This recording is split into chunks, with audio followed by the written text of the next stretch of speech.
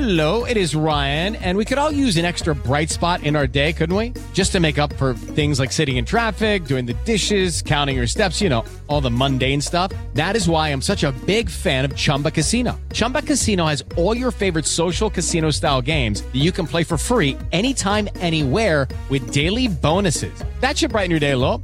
Actually, a lot. So sign up now at ChumbaCasino.com. That's ChumbaCasino.com. No purchase necessary. VGW Group. Void where prohibited by law. See terms and conditions. 18+.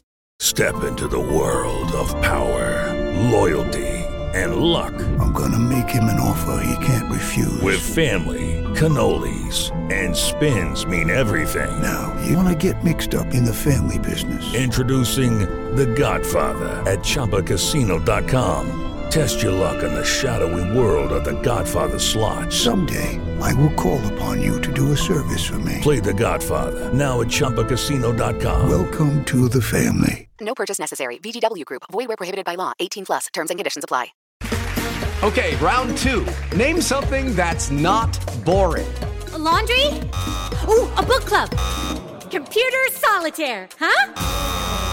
Ah, sorry. We were looking for Chumba Casino.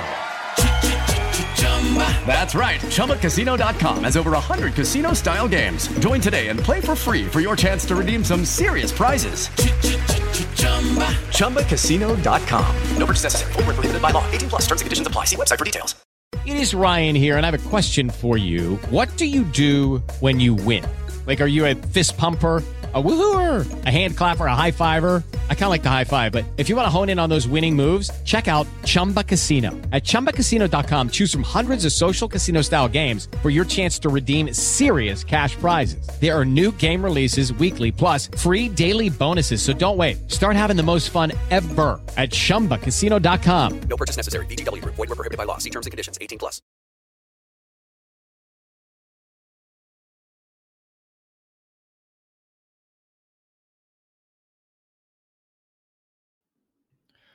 All right, welcome to Out of the Blue from Maize n Brew, part of the SB Nation Podcast Network, a podcast that has been likened to the scene in Pulp Fiction where Mia Wallace gets an adrenaline shot straight into her heart. I am Jared Stormer of MaizenBrew.com. With me, as always, is Andy Bailey, my hetero life mate, also of MaizenBrew.com. Andy, you are a statue, hand-chiseled by Michelangelo out of granite and granted sentience by Zeus himself. How are you, my friend? Man, that is quite the introduction. I thought you were going to say I was like Luke Angelo, his slightly slower cousin, but no, that is a great way to put it. And yes, we are like the adrenaline shot from Pulp Fiction, not the GIMP scene. Don't get it confused. And I'm doing well, my friend. Besides Michigan basketball, I found other reprieve in Michigan hockey and various other athletics like women's basketball. This is a pro Naz Hillman podcast. That does not need to be stated more. Absolutely. You've been grinding on it, man. I've seen some baseball content, definitely some hockey content, which we will be fortunate enough to dip into for the first time this evening. I'm pretty excited about that. Is it? I'm just going to really sidebar here. It's not Mike Angelo. His name is not like, name's Mike Angelo. Like he has a brother, Don Angelo. Yeah, Steve Angelo. It's just Michelangelo. Jeff Angelo, all the Angelos. This is a history podcast. Tune in, people. Pay attention. You're gonna learn. You didn't learn in class. Like this is what you're gonna get from us.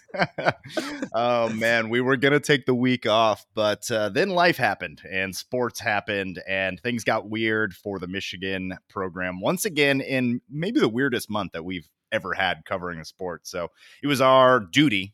We owed it to the Michigan faithful to hop on and talk about what's going on. Let's start off with some good news because we're gonna really get down into the muck here shortly. Denard Robinson has been hired for a position, assistant director of player personnel at Michigan.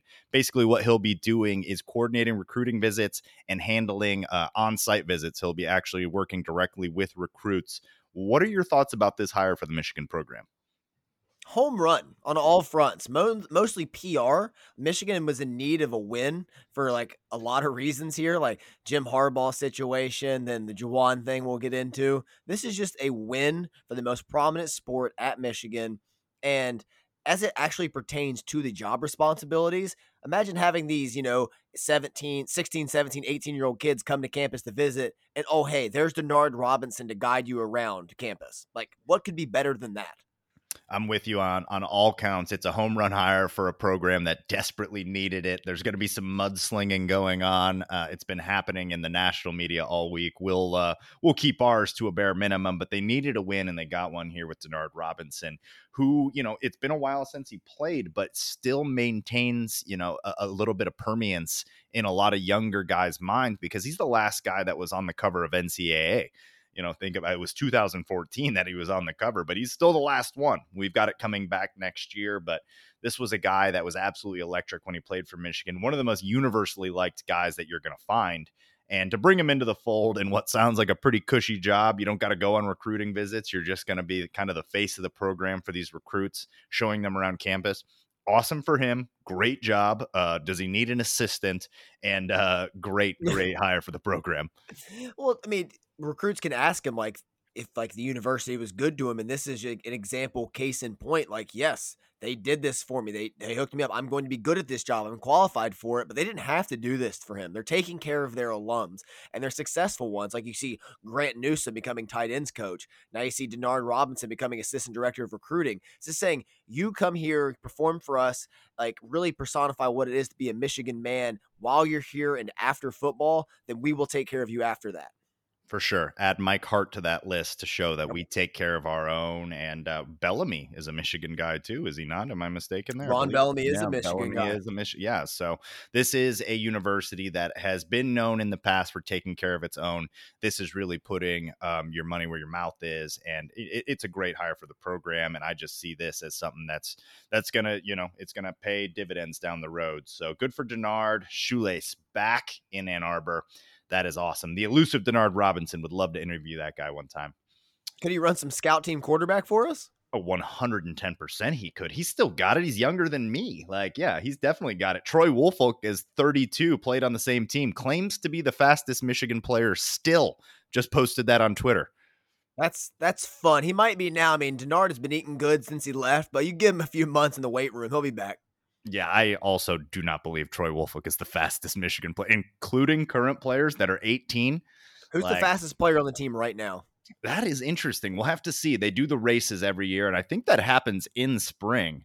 So hopefully we actually get some answers there. But if I had to pick a guy that looks like the fastest, probably AJ Henning seems to be the fastest on tape. Nobody pops a few years ago. Who was the guy that you went and saw and you're like, oh, that's the fastest guy? Ambry Thomas in 17. I was like, Ambry Thomas is faster than everybody on this field right now. Right. So as of right now, I'll say AJ Henning, but Will Johnson's probably going to come in and give him a run for his money right away. Henning's there. I remember last season, Blake Corum said it was himself. He also said, don't sleep on Iman Dennis. He said Iman Dennis can fly for more reserve roles. Yeah. All right. Well, I'd pay money to see that. Troy Woolfolk, I don't know what kind of human embryos you've been consuming to get your body faster at age 32 than you were at 18, but good on you. And I'd pay money to watch that race. How can I bet everything I own and will own on Blake Corum to beat him? How do I do that? How do I get a house that I can mortgage? And just put it all on Blake, please. Yeah. I'm with you, man. But all right, well, there's no getting around it. We've got to switch over to basketball, which, we were getting a little bit optimistic on. We were trying to turn the corner to optimism. And then the Wisconsin game happened. And we'll talk briefly about the incident. You must have been living, in a cupboard if you didn't see what happened. It was covered extensively on every outlet. The aftermath of the Michigan-Wisconsin game, a loss at Wisconsin 77-63, which we'll get into the actual game. But we have to talk about the incident and the suspension and the punishments that followed. 5 games for Juwan, 1 for Terrence Williams, 1 for Musa, and 1 for Wisconsin player Jacoby Neath. That's the extent of it, and hopefully we can move on, but we have to at least give our thoughts on what happened at the end of that game. I thought the suspensions for the most part were fair. The ones that were handed out, we can talk about the ones that weren't handed out, but the ones that were handed out were fair. 5 games for Juwan is very understandable. Those calling for his firing need to stop being butter soft. This is one of the best things that happened to college basketball this season. As long as things don't escalate too much and get too ugly or go into the stands and are contained to a degree. It's great. It brings the intrigue, the drama, and everything you want surrounding sports all in one moment. Like, get off your moral high horse. Like, there's a reason CBS kept the cameras on them and had the announcers covering the fight like it was a UFC event. Oh, look at the right hand. Oh, there's like it was between the Hindenburg crashing and a UFC fight, the way they were reacting to it. So it was just great TV. And it sets up possibly the biggest college basketball game of the season outside of the NCAA tournament if Michigan and Wisconsin play in the Big Ten tournament. Oh, 100%. And I'm with you. Let's start with the incident itself. Juwan was in the wrong to put his hands on, I believe the hands go on Krabbenhoft, right? Correct, on the assistant guy who, we'll get to that in a minute. Like, so one step at a time. It is probably on Juwan. You are the leader of this program. It shouldn't be you throwing the first. It's not a punch. It's a face palm. It was a really good palming of the face. He palmed it like he was about to throw down a windmill, and I respected that. So yeah, Krabbenhoft would get dusted if you actually want that smoke, but you can't be doing that as the leader of the program. But then things get a little bit interesting because you start to break down the film like it's the Zapruder film, and there's hands being thrown all over the place. And Wisconsin coaches and players certainly not de-escalating despite what their press release says. So I don't want to get too much into it. There are plenty of podcasts, plenty of articles breaking it down frame by frame. But it was really just a bunch of adults acting like idiots. So it should never have happened. But now that it did happen, we've got to move forward from this. And I think that there is a way to make a positive spin on it, like you just said. Absolutely. And it's the more days that go on, the less and less it feels like it was like this huge incident. And the big reason it felt so massive was because there was no football. It's the first Sunday without football. Like, if this happened during the Super Bowl, like, this would have been like the 3rd page story. Like, nobody would have cared. So it all escalated, but it's all going to lead to some good. But I do want to talk about Krabs not getting a suspension. He was the one that really came in and escalated the entire situation. So Juwan and Gard had that interaction, and then he steps in, interjects himself into this argument, and then starts saying something at Juwan, and then like pushes Terrence Williams, and then that's when Juwan snapped and hit him with the 5 fingers to the face. So I was shocked Krabs didn't get anything.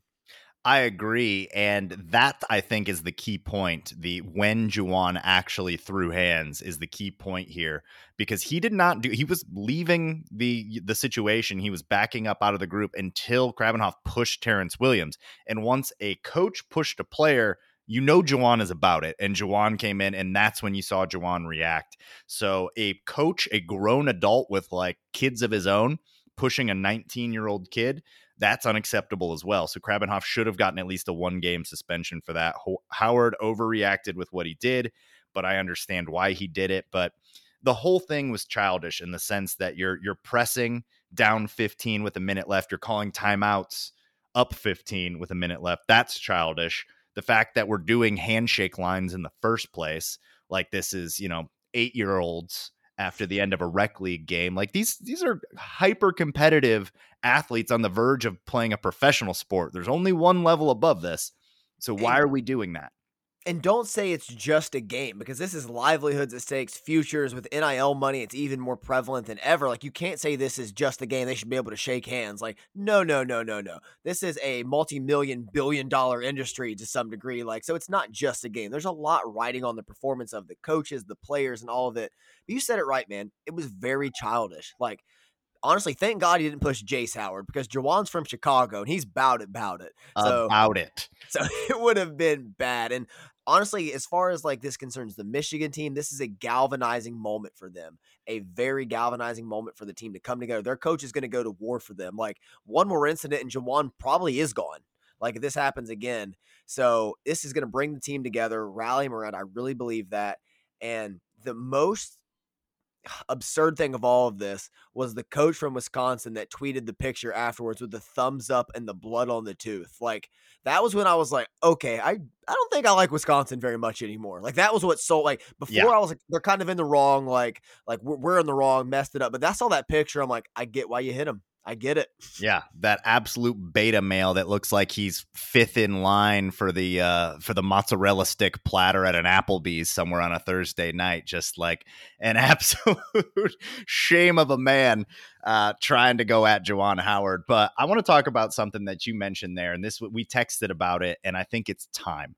And I do believe your first point there that this could galvanize the team. But I'm going to go even further. It should galvanize the team because it's time for Michigan to lean into being the villain. And I know you agree with me on this. And this is a mutual point. It's one that we kind of came to together. And I want you to go first on why it's time we stop fighting this, because the media reaction after the Juwan Howard thing was insane. There was at one point 3 stories up on CBS's sports homepage all about Juwan Howard and the incident. That is over the top. So with that being said, why do you think it's time for Michigan to just say, F it, let's lean into this thing? We're the heels out there. If they want to make you the villain, then be the villain. Optics and perception are everything in this business, especially in sports where you're playing in the public arena. So if they want to make you the bad guys and you're going to act like the bad guys by slapping people, I mean, guys, let's do it. Let's just be this. It gives this team an identity that they haven't had all season. Like, what's been Michigan's identity? Like, not making threes and watching Hunter Dickinson swing his arm around his waist? Like that's it. So it's like, if they want to make it, now you can finally embrace the Michigan versus everybody. The shirts have already been printed. I own one. I bought an Ann Arbor Bad Boys one. You should too, from Blue by 90. And just, this is a chance to give the team a rallying cry. It gives the team a banner. Like, we're the bad boys of the Big Ten. Illinois hates us. Michigan State, Ohio State hate us. Like, and now Wisconsin hates us. I'm sure a lot of other teams hate us too at this point. This is what happens when it comes with Michigan. But now it's like, you're really bringing back that bad boy mentality that hasn't been on the Michigan basketball program since the early 90s. And why fight it? Look at Trae Young last year in the playoffs. We won us all over. Yeah, he won you and I over. We hated him, and then he embraced being the villain, and all of a sudden I'm like, oh, this is way cooler than just being, trying to make everybody like you. And it's impossible now. Like, we represent one of the biggest programs in all of college, any sport, Yeah. We are the one program last year that made it to the Final Four in all 4 of the major sports. We are an elite program, and we will be treated as such by other teams in the conference because they hate us, because they ain't us. And it does break down to that a bit. So I'm here with it, dude. I'm here for it. Let's embrace being villains. They hate us anyway. And like what you said about identity, we have nothing when it comes to identity. So now you have Juwan Howard getting suspended. You've got the free Juwan hashtags going around, both from current players and top 50 recruits. Like, you've got an identity forming, and lean into it. Let's go. Let's play grimy. Let's play physical. Let's up our defensive effort. Let's have some absolute shit talkers out on the floor. You and I love that sort of thing. True. So let's just roll with it. I'm totally with it, and it's pointless to fight it at this point. Yeah, I mean, we're in complete agreement because you and I were talking about this pretty extensively when it all went down. It's just like, what's the point? Like, why everyone wants to be the good guy? It's just a natural inclination for most people. But it's like, if they want to make you the bad guy and you want to be physical and they want to hate you, this is such an easy rallying cry. Hang the banners up about this. Like, guys, they hate us. Everybody does. It's us versus them mentality. It's nobody believes in us. That's a very dangerous team at the most critical time of the season. And we're going to learn tonight how far that's going to carry them when they play Rutgers in the rematch. 100%. We're recording this on Wednesday at about 6 your time. I'm still in Buenos Aires. So we do not have the Rutgers coverage, but Michigan favored by 5 tonight against Rutgers seems like a lot, but I'm telling you, it's because other people feel it. Like, Michigan's going to come out angry after this, and they're going to go to war for their coach. Like, they're not going to be embarrassed by what Juwan Howard did. They're going to be like, no, that's the kind of guy I want to fight for. That's the kind of guy I want to play for. So I expect a motivated team. It'll be a little tough against Rutgers. Rutgers is hot. They cooled off a little bit, but we're without Musa. We're without T. Will. So gulp, Brandon John's minutes incoming. God, that's very worrisome. But Phil Martelli, I think he's got 1 or 2 tricks up his sleeve in here, some wrinkles to throw in to really give this team the advantage. And how fortunate we are as a program to have Phil Martelli as our top assistant. 100%. I want to talk more about that. Let's take a second, though, and talk about Home Field Apparel out of Indianapolis, the most comfortable, affordable sportswear brand with one of the largest, most comprehensive selections of all college apparel in the game right now. It's getting to be problematic with the amounts that are showing up at my door. I'm in Buenos Aires right now, so I haven't ordered anything for a while. They're all just showing up to my mom's house, collecting on a large porch, like a porch collection of home field apparel, waiting for me when I get home. And they've got you covered. Whatever you need, whatever school it is, hopefully it's Michigan, and you can get 20% off your first purchase with MNB at checkout, homefieldapparel.com. All right, I wanted to touch on some points that you had there before we went to that break. Phil Martelli, that is a great guy to have coming in for you. And I guess this is more of a question for you. Do you think that there's maybe some lineups that Martelli can start to get a little bit more creative with now that Juwan's out? I'm not saying Juwan was stubborn with the lineups, but do you see Martelli getting creative with these lineups? Is this a chance for Michigan to experiment, or should Martelli just try and keep this ship afloat to get us into the tournament?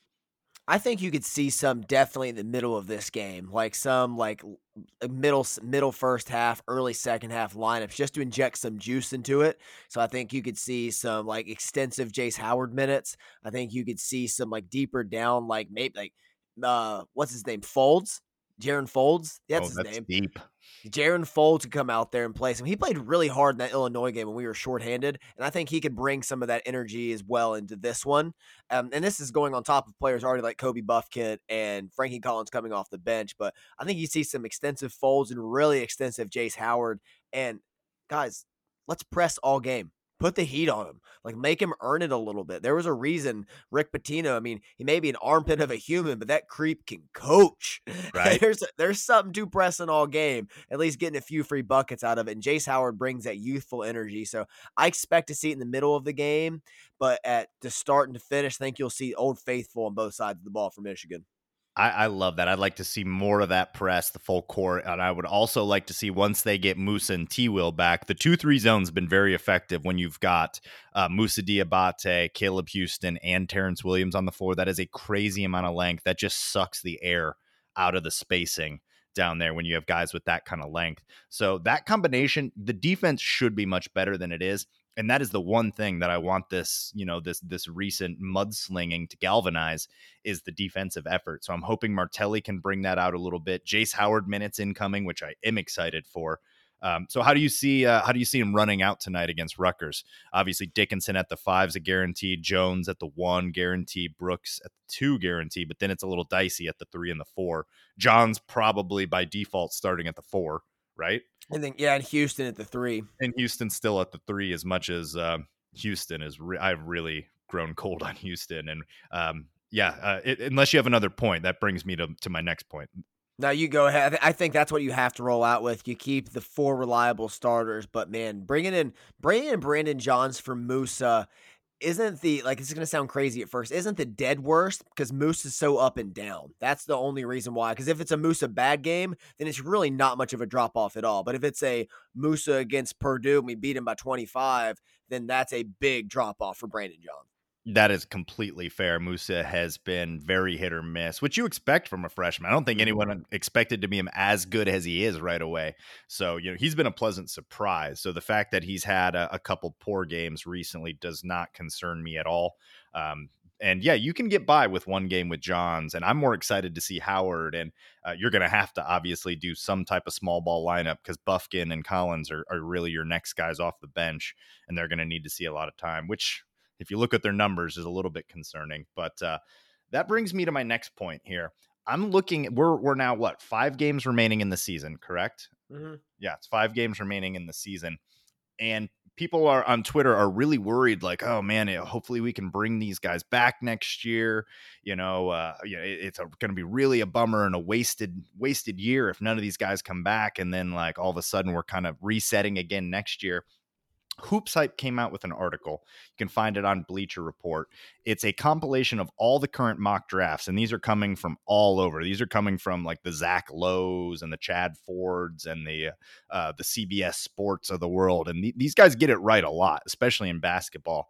As it currently sits right now, Caleb Houston is our best prospect. His consensus ranking is 27th. His best ranking is 23. His worst ranking is 41st, which would put him in the second round.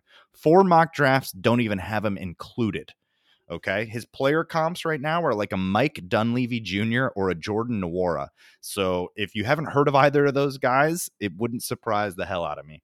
Moussa Diabate is ranked 50th. His best rank is 33rd, which would also put him in the second round. He's not included in 8 mock drafts. Okay. His player comp, this is my player comp for him. His best case scenario, I think, is an Isaiah Stewart. He doesn't have a lot of player comps in these mock drafts because not a lot of people see him as a top prospect at this point. Hunter Dickinson is listed in none of these mock drafts. Okay. And we are late into the season. Granted, there's going to be movement as the tournament comes around. But as it stands right now, people are worried about if we're going to lose all 3 guys. I think it is more likely we bring all 3 back. 100% with you. You and I have talked briefly about this before that article came out. And one, hats off to you for digging into that this weekend. And it's true, though. You see it on the court. I'm not as concerned about stats as I am the eye test. And I've never been sold on Hunter Dickinson as a pro prospect. Now, with the 2 freshmen that are concerned in Moussa and Caleb Houston, I've seen flashes from Moussa, but it's like, okay, you need to come back. And Houston, it's like, oh, he'll come around and you'll see some spurts. But now he's even further behind than Moussa, it feels like, because he doesn't have the same energy, especially on both ends of the court, that Moussa does. And then the guards we know are coming back. So realistically, we could have, everybody of our top players back next year besides Eli Brooks and DJ at point. Like, everybody else could come back. And honestly, they should come back because you have the stat. Like, how often do second round prospects stick in the NBA? 26% of second round draft picks never even see the floor before they're out of the NBA. That was the stat that I got from, I believe that was Bleacher Report that had that report. And that was from like the 2016 to 18 range. A lot of these guys are out of the league in 1 to 2 years if you fall to the second round, because the investment that a team has made in you, if you're a first round pick versus if you're a second round pick, is monumental. It's monumental. Jordan Poole's a great example of that. Just got an $80 million extension from the Golden State Warriors. He was drafted at the very end of the first round, but because he was a first round guy, there was a commitment to his development. Now, granted, he came into an awesome system and was a solid shooter when he was drafted. That was about all he could do well.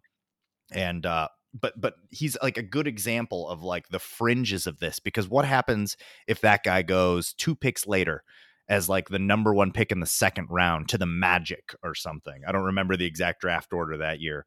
But what does his career look like? I'm pretty confident it is not what it is had he have gone to the best developmental situation in the NBA.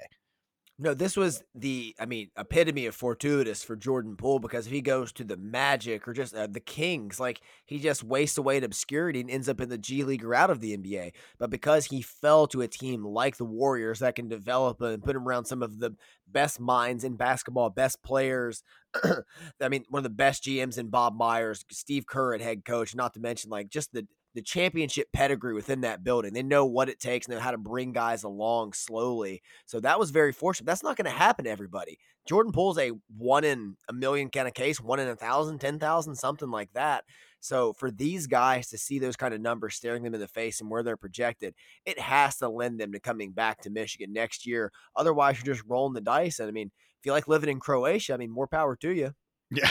If you want to be withering away on the G League, playing for some team where there's 30 people in the stands every night. And, that's where Shondae Brown is at right now. Shondae Brown may never get into another NBA game because he's still with the Lakers G League team. But that's where he went, was in the second round. And Isaiah Livers, same deal. Isaiah Livers has not played 1 NBA minute yet. Granted, there's some injury concerns with Isaiah. He's still not fully back. But it's just a crapshoot once you fall to that second round. So I have to imagine these guys, especially Dickinson, which is crazy to think because he's actually improved his 3-point percentage. His scoring numbers are like slightly better than last year. He's rebounding at a great clip. Defense hasn't really gone up or down. And that's probably why he's actually fallen as a prospect in these mock drafts, which is crazy to think because he's having a good year. 2 things. If Shondae Brown had returned for Michigan for the COVID season, he's shooting 42% from 3 this year, averaging close to 20 a game. He's probably, I don't know. Devontae Jones is a good point guard. He's not exciting. He's not explosive. He's not, we're not going to like tell our kids about him 20 years from now. So Shondae might not take his minutes, but Shondae's playing a ton of minutes. He's definitely your Is he coming off the bench if Sean Day's back on this team? I think he comes off the bench, but you run him in like a small ball, like 3-guard lineup with Musa and Hunter Dickinson down low. And then you have Brooks on one side and him on the other side shooting the ball. I mean, that solves every issue this team has. Dramatically better team. It is And secondly, are we going to get the Hunter Dickinson I'm back post here in a couple months, and we're all just going to be like, we know, fam. We know. Yeah. I mean, it's possible. I guess, like you said, he could go to like the Turkish league or something like that if he really wants to start getting paid. But with the NIL deals being what they are, I would just stick where I'm at, sign a good NIL deal, and try to improve my defense, because he improved his 3-point shooting. He's like second on the team in 3-point percentage right now. And he was first for a long time before Eli Brooks started to heat up. So he's actually improved. And that was one of the 2 things he needed to improve to be an NBA prospect. But no, like the mock drafts don't see it that way. And these things, I know they're mock drafts, but these things are usually pretty accurate in the NBA. They know who's going and who's not. Yeah, don't let them sell you on the soup in Ukraine. It ain't worth it. Yeah, I would probably avoid Ukraine if that league was hiring right now. Steer clear. Yeah, so the NIL honestly makes it more advantageous, to your point, to come back to Michigan. Like, you're with your friends, finish out your education, make another run at the Natty, or it's like going to move to Europe, or like you said, go play at the G League at a local YMCA somewhere. Those are your options. Want to talk a little bit more basketball. We've got some other stuff, including our first foray into hockey, but we're going to take a quick break. Be back right after this. With the Lucky Land Slots, you can get lucky just about anywhere. This is your captain speaking. We've got clear runway and the weather's fine, but we're just going to circle up here a while and get lucky. No, nothing like that. It's just these cash prizes add up quick. So I suggest you sit back, keep your tray table upright, and start getting lucky. Play for free at LuckyLandSlots.com. Are you feeling lucky? No purchase necessary. Void where prohibited by law. 18+ terms and conditions apply. See website for details. Hey guys, it is Ryan. I'm not sure if you know this about me, but I'm a bit of a fun fanatic when I can. I like to work, but I like fun too. It's a thing. And now the truth is out there. I can tell you about my favorite place to have fun. Chumba Casino. They have hundreds of social casino style games to choose from with new games released each week. You can play for free anytime, anywhere. And each day brings a new chance to collect daily bonuses. So join me in the fun. Sign up now at ChumbaCasino.com. No purchase necessary. VGW Group. Void where prohibited by law. See terms and conditions. 18+. All right, last thing on Michigan basketball currently. Wanted to talk about the guard situation here. You and I have been a little bit critical in the past few weeks about our guards. I mean, this is not saying anything controversial. The guard play needs to improve if we're going to have any sort of run, whether that's from the guys that are on the team or guys that we need to bring in. Hopefully we have it on the team, but you're looking at the guys that are backing up Devontae and that are backing up Eli Brooks, and you guys we both like both of them, Bufkin and Collins. The numbers of Bufkin and Collins are abhorrent. They are really, really not good. So as much as you and I want to see this small ball lineup with Jace, Bufkin, Frankie Collins, that could be extremely, extremely painful to watch.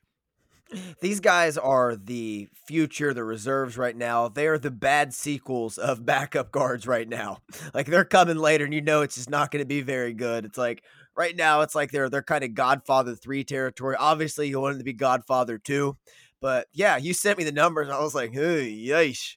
So, numbers, I mean, don't tell the whole story because the sample size is small for both guys, like definitely playing in reserve minutes and things like that. I think both are averaging like 10 or less a game. I think Frankie's averaging 10 minutes. No, they're both over 10 minutes a game. Over 10, yeah. So it's a small sample still, and you'd like to see a little bit more from them, but as highly touted as both players were, you didn't expect it to quite be this right now.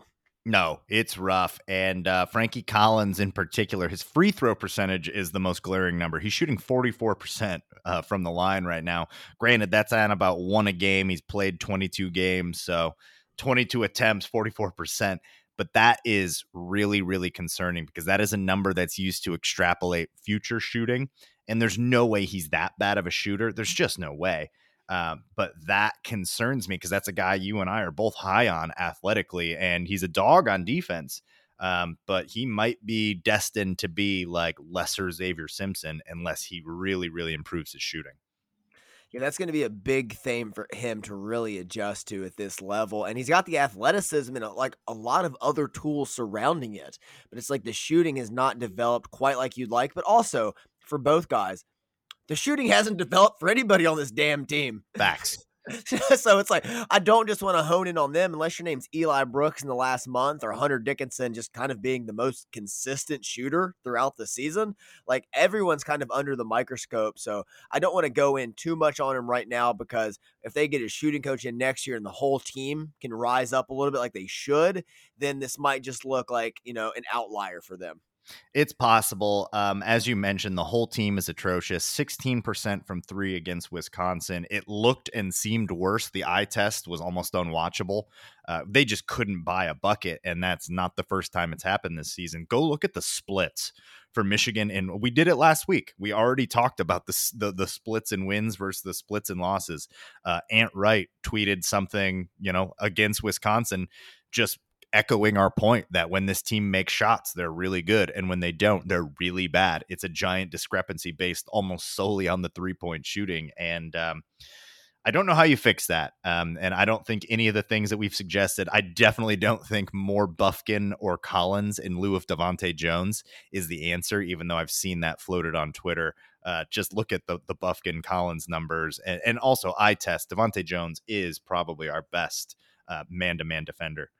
He is our best man-to-man defender, and he's come so far this season that you and I have definitely had to walk back some words we had from early on in the year because he's grown in the system. He's just very mature on the court, very almost always makes the right decision. Moments never too big for him. Shoots at a decent clip, but just makes heady, decisive decisions. And these freshmen aren't ready for that quite yet. Yeah, at one point you were saying he was playing like a paraplegic who lost one of his limbs in all right, I said a lawnmower accident. Yeah. Said some things about DJ. I'm sorry, sir. You were right. Not me. I wasn't necessarily backing him up either. I was not super sold on him early in the season. He's played himself into form, but the rest of the guys, we'll see. But that being said, you and I are both on the belief that this is going to galvanize them and Michigan's going to have a run. And I think they're making the tournament. I wasn't sure before the Juwan Howard fight. Now I'm somehow more confident. Well, we both kind of expected them to drop this game at Wisconsin anyway. Right. It was a schedule loss. Exactly. It's on there. We said they could drop this one and perhaps one they drop more another. They can drop one more. Yeah. We'll drop another one. I don't care. Let's fight someone else. Line them up. Phil Martelli's throwing hands. Let's go with Phil Martelli's eyebrows. That's an intimidating guy. His eyebrows blot out the sun. Phil Martelli is eclipsing eyebrows, throwing bombs against the Rutgers Scarlet Knights and Ron Harper Jr. To quote Uncut Gems, this is how we win. And so backs against the wall. We've been backing up throwing haymakers for a month now as Michigan sports fans. So it's only right. This is going to galvanize the team. We're going to find out tonight. There's room. But after that moment with Juwan, all on board. So if the shooting can pick up, I guarantee the energy is going to be at an all-time season high tonight. Oh, I can't wait. Yeah, tip-off's coming up here. We're going to wrap this up right before tip-off. What do you got tonight? Who you got? You got Michigan winning this? Oh, it's the race to 69 is the stats show. You get to 69, Michigan's 200 something in 3, as most college teams are. So, yeah, Michigan's going to wrap this one up, and we're going to win 75-64. Yeah, I think so too. I've got it almost. Wow, that's very close. I had it 71-63, something like that. So yeah, I was pretty close. I agree. I think it's this is what we need. Time to be villains, baby. Buy your Blue by 90 shirts. Ann Arbor bad boys. Let's just be the heels out there. Let's be the Trae Youngs of the world. It's more fun. Worst case scenario, we come out flat tonight, get smacked, and we all embrace hockey. Exactly. Great segue, my friend, because you've been on the grind. And kudos to you. You're covering now 4 sports, all 4 of the majors, which is unprecedented at Maize n Brew. I don't think anyone, maybe Broom or Vaughn has done it at some point, probably. Like the Leonardo da Vinci of Michigan sports coverage right now. Not to set the bar too high. You're like the Darren Angelo, cousin of Michelangelo. I'm like George da Vinci. But you've had some great pieces come out about Michigan hockey, and you got me into it too, because I'm down here in Buenos Aires, and there's some times when I've got some downtime down here, so I'm trying to fill it, and I've been watching Michigan hockey, and what a delight it has been to start watching this. Honestly, I feel like it's something I should have done sooner. Give me a quick elevator pitch, or actually give the listeners an elevator pitch as to why they should care about Michigan hockey. So some backstory for this Michigan hockey team. They have 7 first-round draft picks on them, 4 of which came last year in the top 5, which were picks 1, 2, 4, and 5. Unheard of, by the way, historically. Unheard of. Unheard of in any sport, from Quidditch to hockey. You're not going to find this.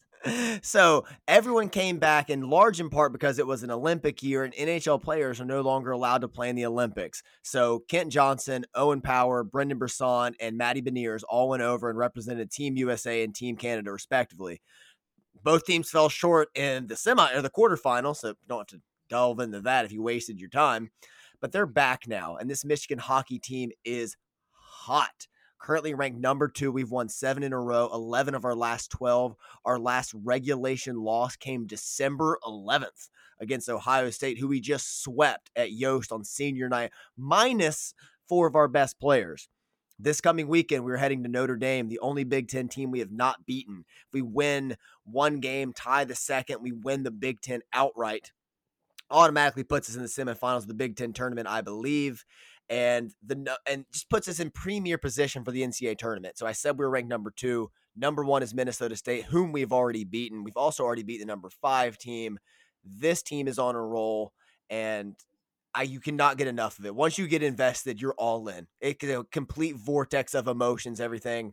Like I said, I can't sell it anymore, man. 7 in a row, 11 of our last 12, and 4 of our best players returned this week. It's almost unfair. Let's go. Yeah, this is a wonderful development for my life, picking up on Michigan hockey, because like you said, you're getting it at the right time. You already mentioned the unprecedented amount of talent on one team. This is the best chance Michigan's had at a title since 2011. Came up short that year.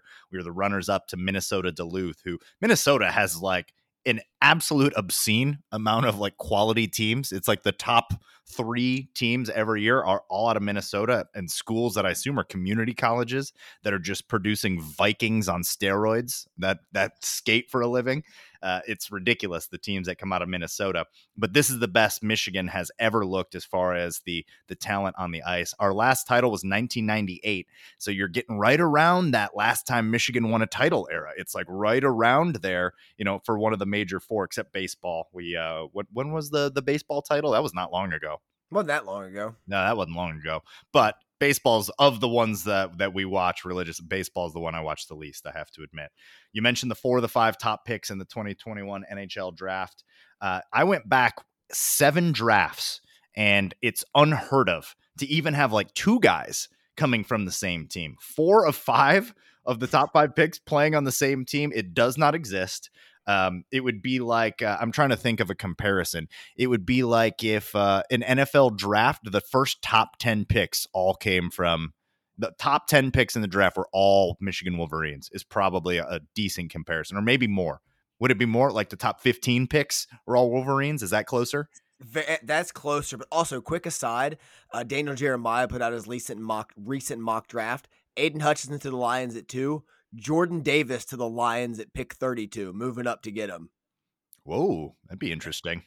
Not mad about that. But back to hockey. So I digress. A few players to know: Brendan Brisson, Matty Beniers, Kent Johnson, Thomas Bordelot, all forwards, all electric, super fun to watch. And what this team has really been needing since Owen Power left was a blue line presence. Luke Hughes, who I believe was picked 4 in the draft, is a true stud as a freshman.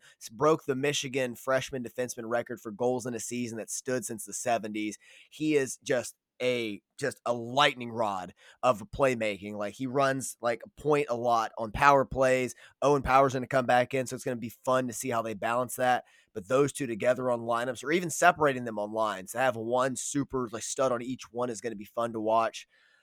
Yeah, man, this team is incredible. But Thomas Bordelot's got more sauce than a Frank's bottle. It is just So much fun, man. Eric Portolo as goalie, the 6'6" super Swede, goes out in game 1 against Ohio State, gives up some pretty light goals, and comes back with the shutout. Just blanks them in the next game. So just so much to love about this team, man. It's a fun ride to be on. And if you're joining now, you're joining at the right time. And you can stream these on the Big Ten Network. So what was it, $10 a month? You can something like that. It's a steal. Like that. Yeah, it's a steal to get these games, and then just cancel it if you want. You get it back. The season's only going to last another month, so you pay once, you pay twice, and it's done. Then you can move on with your life. But you don't want to miss this ride if you're a Michigan sports fan. 100%, because we've got a real shot at a title here. And what, $10? That's a beer and a tip at Applebee's. You know, you're going to go to Applebee's to watch it anyway. Just get it at home. Dude, we love Trapplebee's on this podcast, and it's like you want to go there. They have I think the games this week against Notre Dame are on Peacock. So hey, shout out to Notre Dame with that NBC deal. And then after that, it's the Big Ten tournament, and then we're off to the NCAA tournament. Who's your favorite player to watch? Because I'm a little partial now. I just recently joined 2 games ago, but Luke Hughes is my dude right now. Luke Hughes is awesome. Excellent pick for Luke Hughes. I'm interested to see what you think about the guys returning, because I'm a big Matty Beniers fan. He's a forward. He's electric. He's a goal scorer. Leading scorer on the team. After taking a break. Yeah. Matty Beniers is electric. I also like Thomas Bordeleau. He's been running second line center. He's a little iffy on defense, but he is really good, really saucy, and the best pregame fit on the team. That's important. We never want to skip over that. So yeah, this is the final plea. Tune in while you can, because Michigan's got an awesome shot. Even if they come up short, they're gonna have a great run here. I absolutely believe that. All right, let's get into a little bit of first, before we get into football, let's get into just a little bit of superlatives. You up for it? Always. Lifted this from our boys over at the Mismatch. We're big Mismatch fans, Verno and KOC. We're going to steal their format. We've done something similar in years past. I'm going to give you true, might be true, or that's ridiculous for each of these. All right. And you tell me, where it stands, the statement. I got you. I've not seen these ahead of time. No. We do our superlatives clean. We run a clean program here. All right. First superlative, true, could be true, or that's ridiculous. Michigan needs a transfer at the guard position, basketball guard, that is, for next year if they want to make a deep tournament run.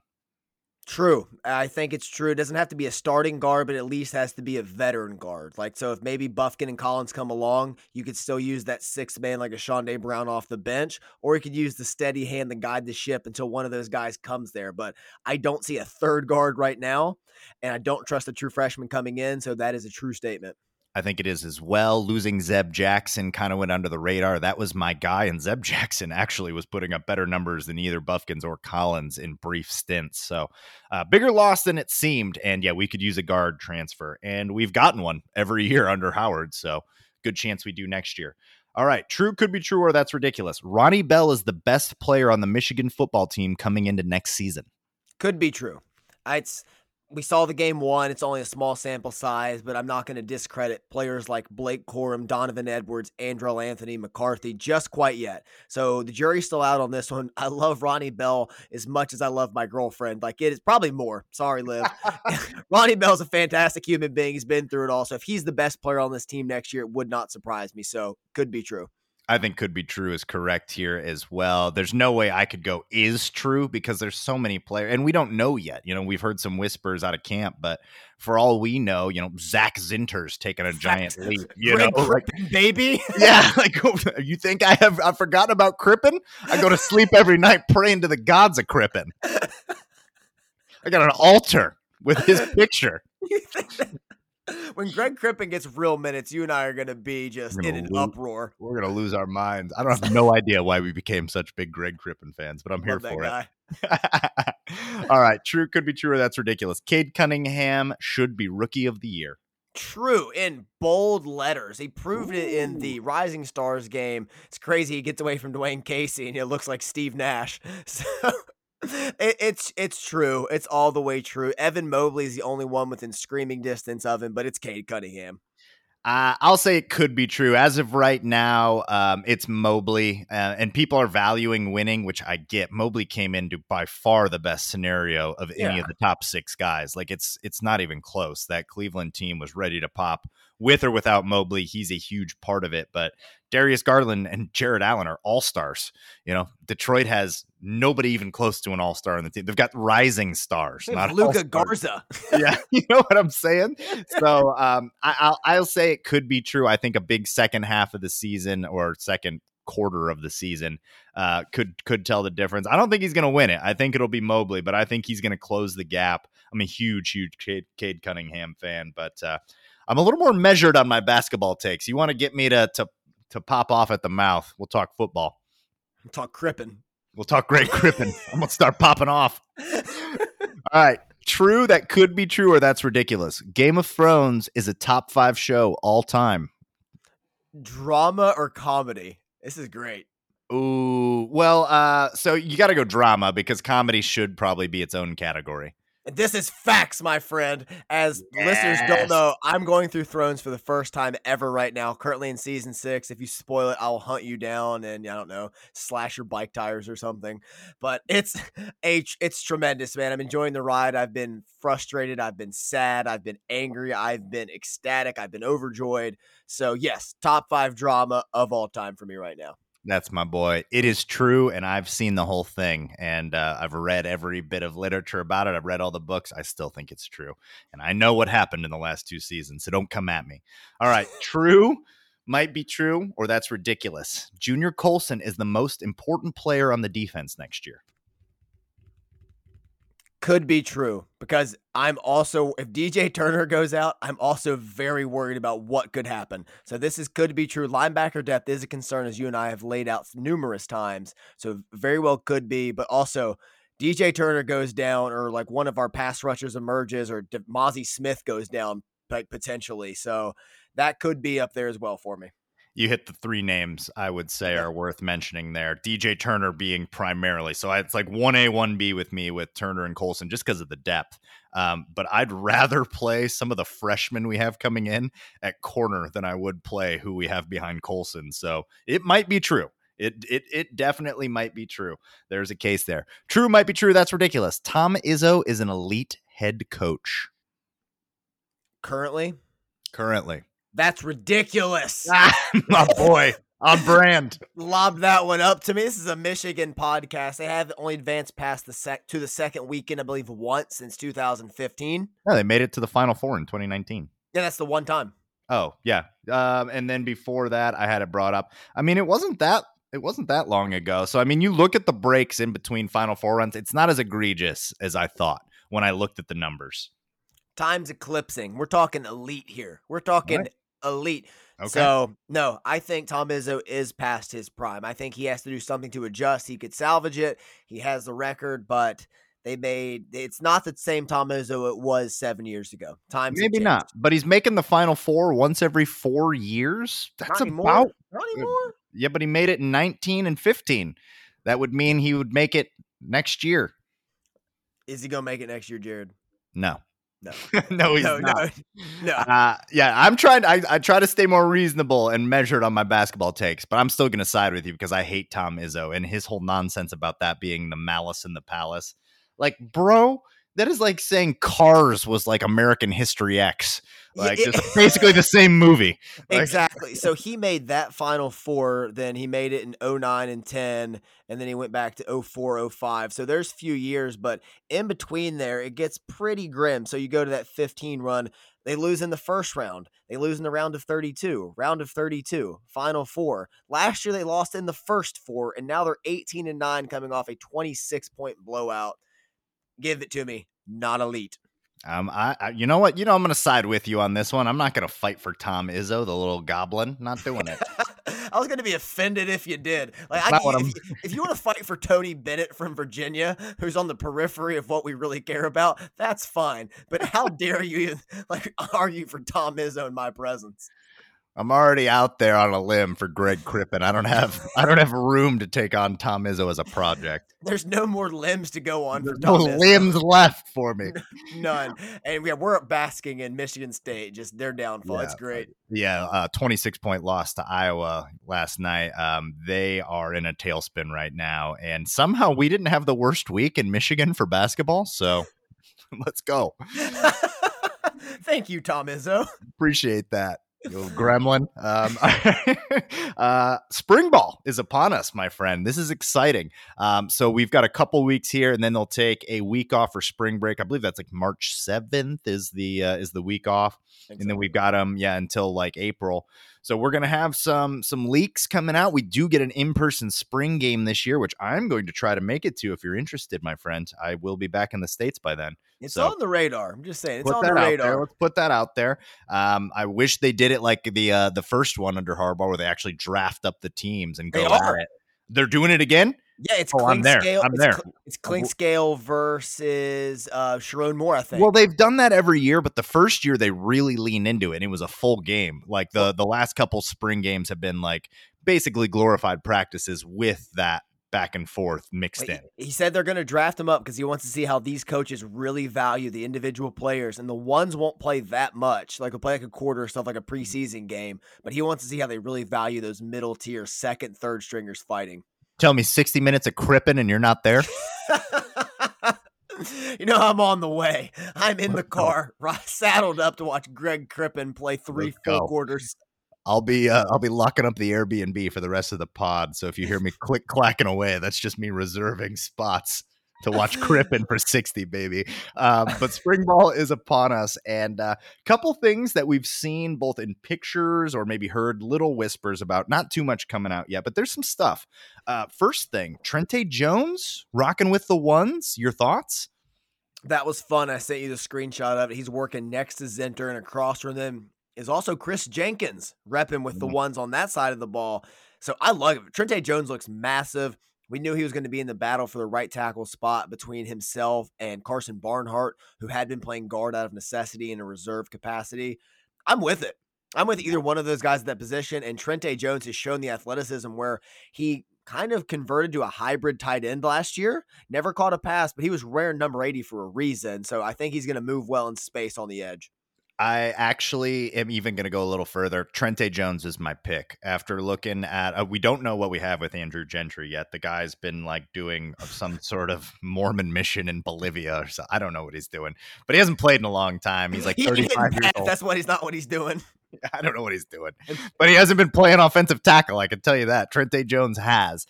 Barnhart would be the other guy, and Barnhart's going to get play this year, and he will eventually be one of our tackles, I think. But yeah, I'm totally buying Trente Jones. So you think that he's probably on the right then to start? 100%. Ryan Hayes is not. Ryan Hayes. I know, just a formality on that question. I agree. I'm interested by that. So definitely something to keep an eye on. It's basically him and Barnhart. I really don't know if Gentry's going to factor in this year.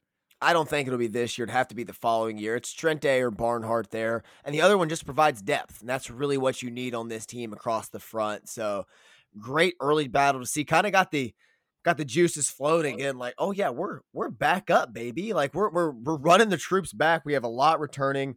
I'm really interested to see how some key battles shake out here in the spring and how we can over-speculate.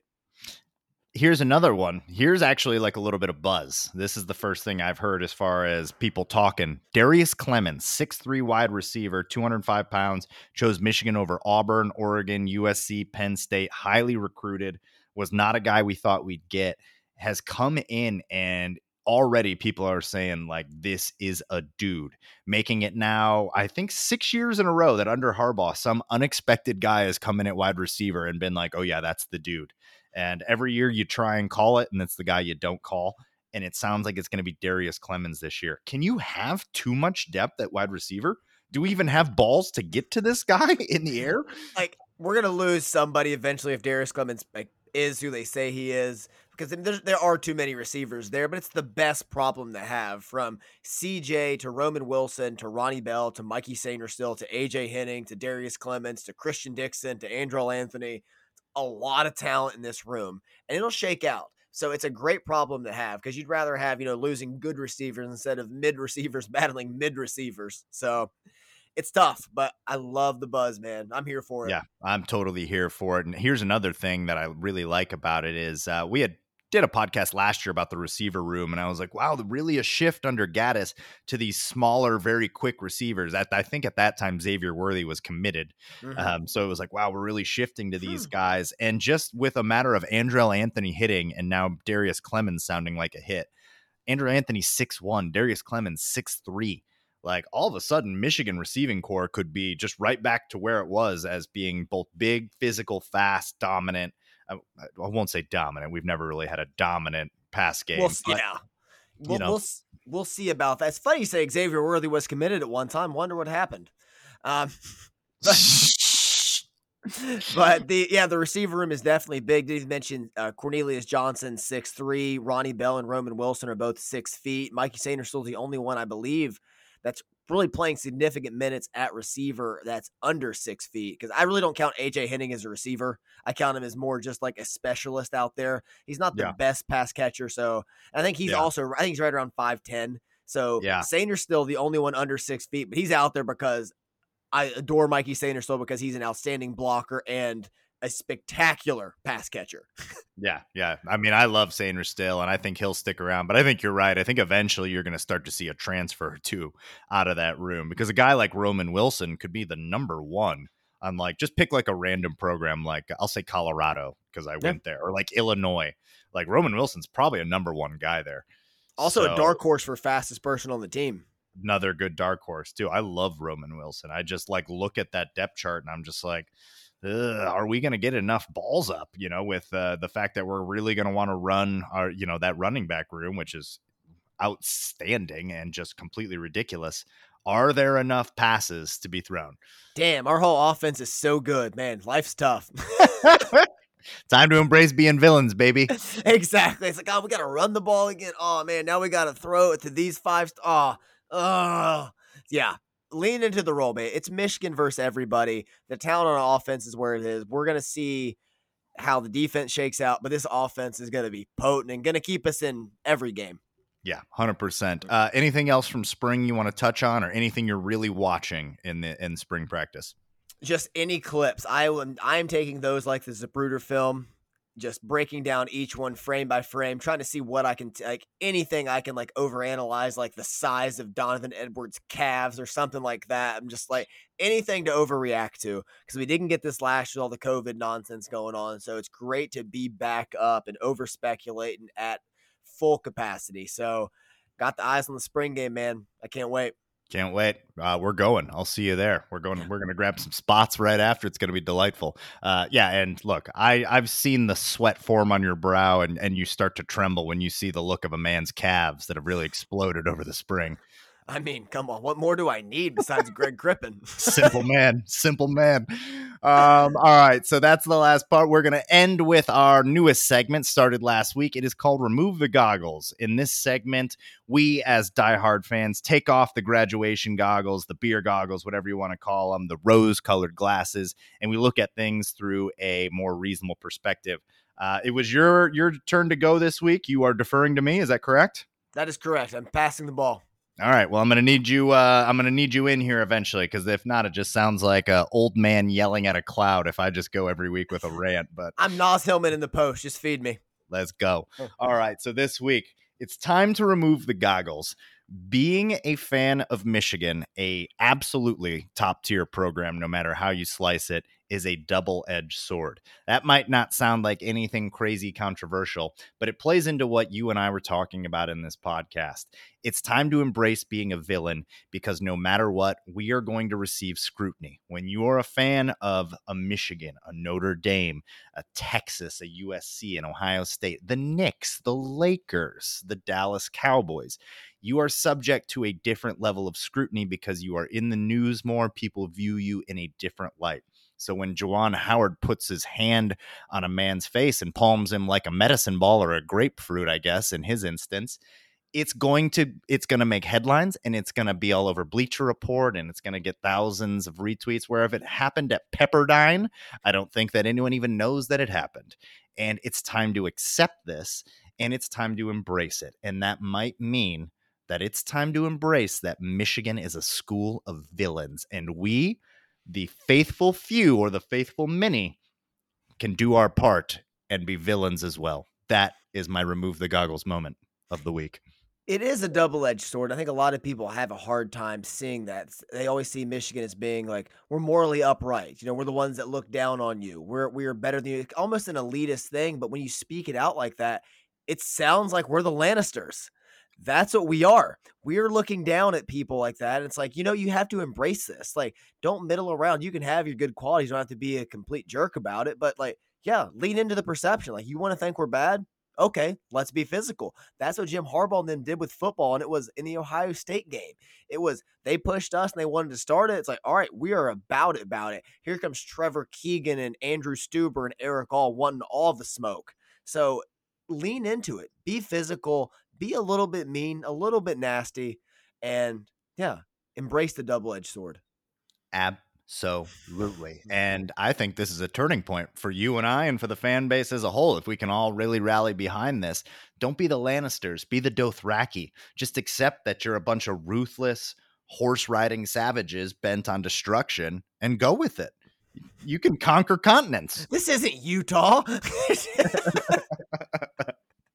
That's what I'm screaming. 100%. Like, yeah, lean into this, and yeah, it starts tonight, and actually, it starts right now with Rutgers. Indeed, it does. Time for us to log off so we can tune in. That is going to do it for Out of the Blue. Make sure that you like, share, subscribe wherever you get your podcasts, whether that is on Spotify, Apple Music, or wherever. You can follow us on Twitter at Maize and Brew. You can follow me if you prefer at JStorm303 or my man at UMAndyB. There's an underscore in there, is there not? No, but it's Andrew B. I use my Christian Andrew name B. on there. Ah, yes, as you should. You're a man of God like Greg Crippen. That's going to do it for Out of the Blue. I'm Jared. That's Andy. We'd like to remind you that wherever you go, go blue.